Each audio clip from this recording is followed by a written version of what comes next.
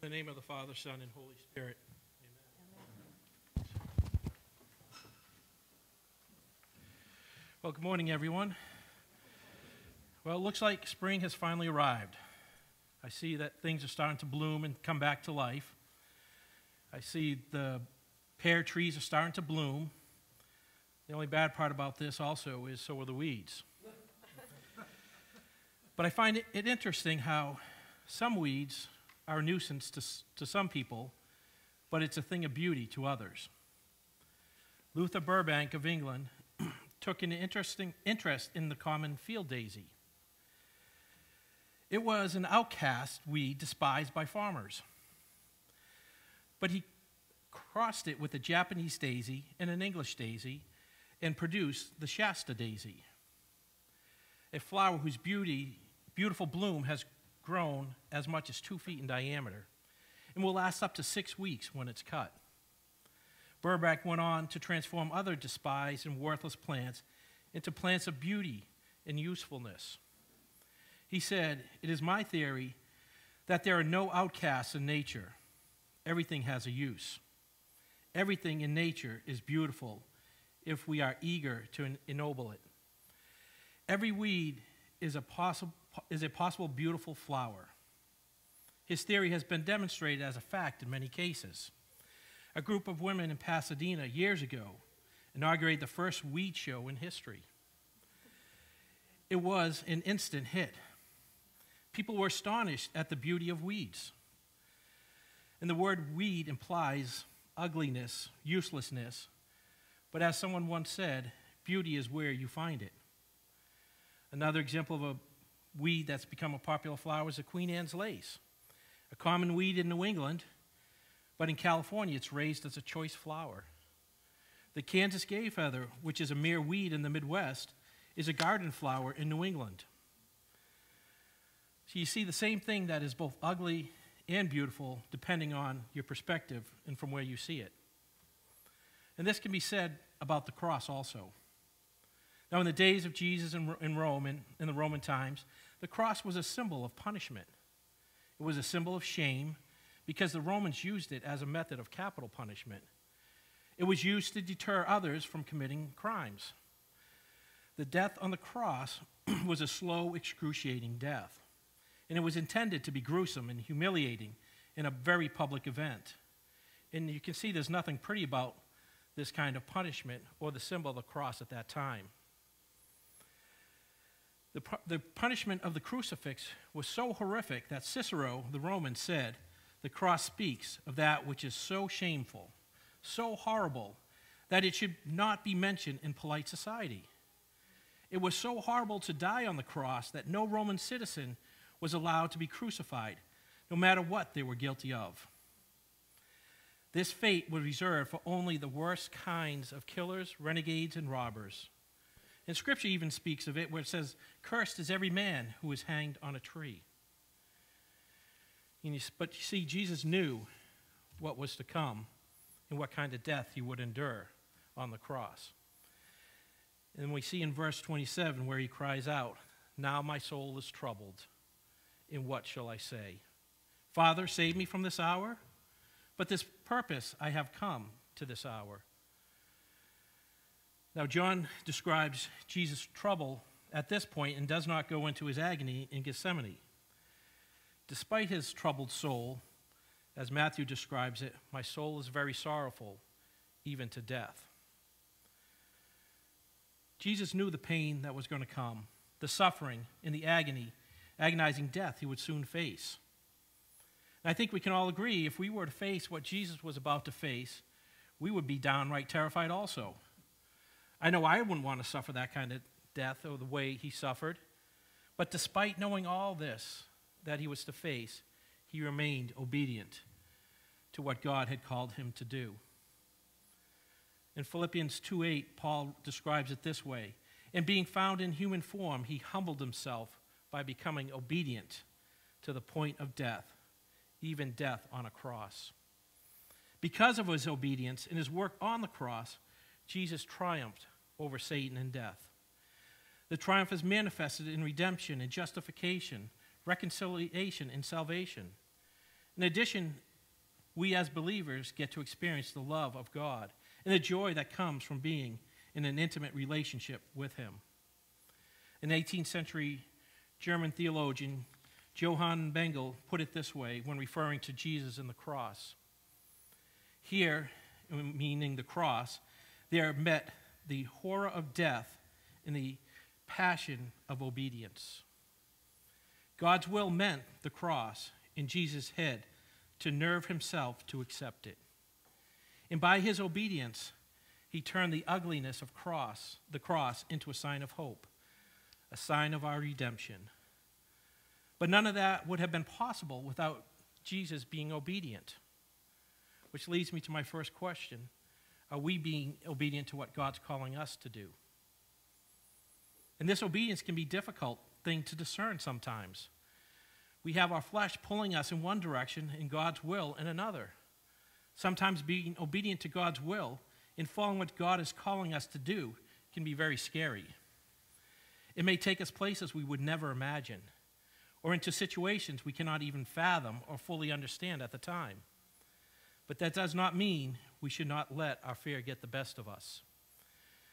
William Barclay describes courage as real courage does not mean being afraid. It means being terribly afraid, yet doing the thing that ought to be done. That was the courage of Jesus. Now, this sounds easier said than done or put into practice, but we truly cannot do it in our own strength. But Bishop Reed encouraged us last week that we can do all things through Christ. And because of Jesus' obedience, we have peace in knowing God's love and his grace. That does not mean that things will always be easy, and we may even face some persecution because of that faith. We may have challenges when we're being obedient to God's will. There's plans for us. Matthew Henry summed it up wonderfully when he said, Christ was now troubled, now in sorrow, now in fear, now for a season. But it would not be so always. It would not be so long. The same is the comfort of Christians in their troubles. They are but for a moment and will be turned into joy. So despite all the trials and troubles that we have, this present season that we may be in, joy will come because of Jesus. And when we remain obedient to God's will, then we will also glorify God. In John's gospel, the key to everything he's saying, or he often refers to, is the glory of the Father. And we see it in this way in which Jesus was totally committed to doing whatever was necessary to bring that glory about. And that leads me to my second question. Are we totally committed to glorifying God? Are we glorifying God in every aspect of our lives? Not just when we're in church or around other members from the church, but when we're out in the world. What about in the workplace? This is one place where it seems very challenging these days to try and glorify God. But it can be done. The way we treat our co-workers, do we treat them with respect? Or do we talk poorly to them or about them? Do we criticize them if they make a mistake in a presentation or some work that they do? Do we try to encourage them and build them up? Or do we make jokes or criticize them? Do we listen to them, or are we quick to cut them off? Now, I know we all worked with some difficult people at one point and another, and I'm guessing most of the adults here probably have someone in mind already who they've had to work with. But even in those relationships, we can still glorify God by the way we treat them and talk to them, despite how difficult they are. And despite how challenging it can be, we can still bring glory to God. Because we are called to love them despite their difficulties. You see, how we act and treat them may cause them to change how they treat people. Or maybe just give them a glimpse of the love of Jesus. And maybe they'll start to rethink how they treat people. Now I'm going to go into one area that may be challenging for a lot of people. and that's social media. I know it's easy to write a snarky post or response to somebody, or post a complaint about something or someone, or you just go on a rant for whatever reason. And sometimes we post things before we actually stop to think about it. And society as a whole has also become very quick to criticize and judge others, especially on social media, especially without thinking. I'm not just talking about things that we write about or a meme that we may post, but it's also about posts that we may see in other people's feed that we may like. I know we all scroll through the feeds and we hit the little heart button or the little thumbs up button or whatever it is on whatever platform you're on. But the question is that post glorifying God? So during these last couple weeks of Lent, take some time for some self-reflection, to reflect on the way we act, the things we post, or any other aspect of our lives.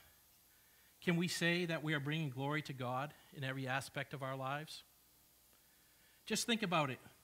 If we took just a few seconds before we posted something or said something to somebody and asked ourselves one simple question, will this glorify God? Now just imagine how different the world would be if everyone stopped and asked themselves that question before they posted or said or did something. And I know we've all been tempted to do things that will not bring glory to God. It's just part of the world. But we have an example to follow on how to act and what to say. St. Augustine put it this way: here he has taught you what to think, what to say, on whom to call, in whom to hope. He has also taught you to prefer his certain and divine will before your own weak human will. You see, Jesus has given us that perfect example. And when we are tempted, we can call on him. We can lean into his strength in those moments. Because every day the devil's going to be out there and he's going to be trying to tempt us and draw us away from God. And before Jesus died on the cross, the devil possessed the human race and he ruled the hearts of unbelievers and enticed those whom he deceived and held captive to forsake the Creator and worship the creature. But praise be to God, we have been delivered from that dominion of the devil by faith in Christ. We are strengthened by his death and resurrection, by his blood, which was shed for the remissions of our sins. We are united to the body of Christ. We are made alive as faithful members under his great head by his Spirit. What a wonderful thing he has done. Jesus took the ugliness of the cross and turned it into a thing of beauty and a symbol of hope. And through his obedience and work on the cross, we have hope, and we have been saved from the sting of death. So as we get closer to Easter, in the joy of celebrating our risen Lord, take time each day for a little self-reflection and see if there are areas in our life that we are truly not being obedient to God's will. Is it because it is uncomfortable, challenging, or goes against what the world is doing, or just plain scary? But remember, he is always with you in those situations, and you can lean into him, trust in God. And when we're obedient and do that which he has called us to do, we will glorify the Lord. So to God be the glory now and forever. Amen.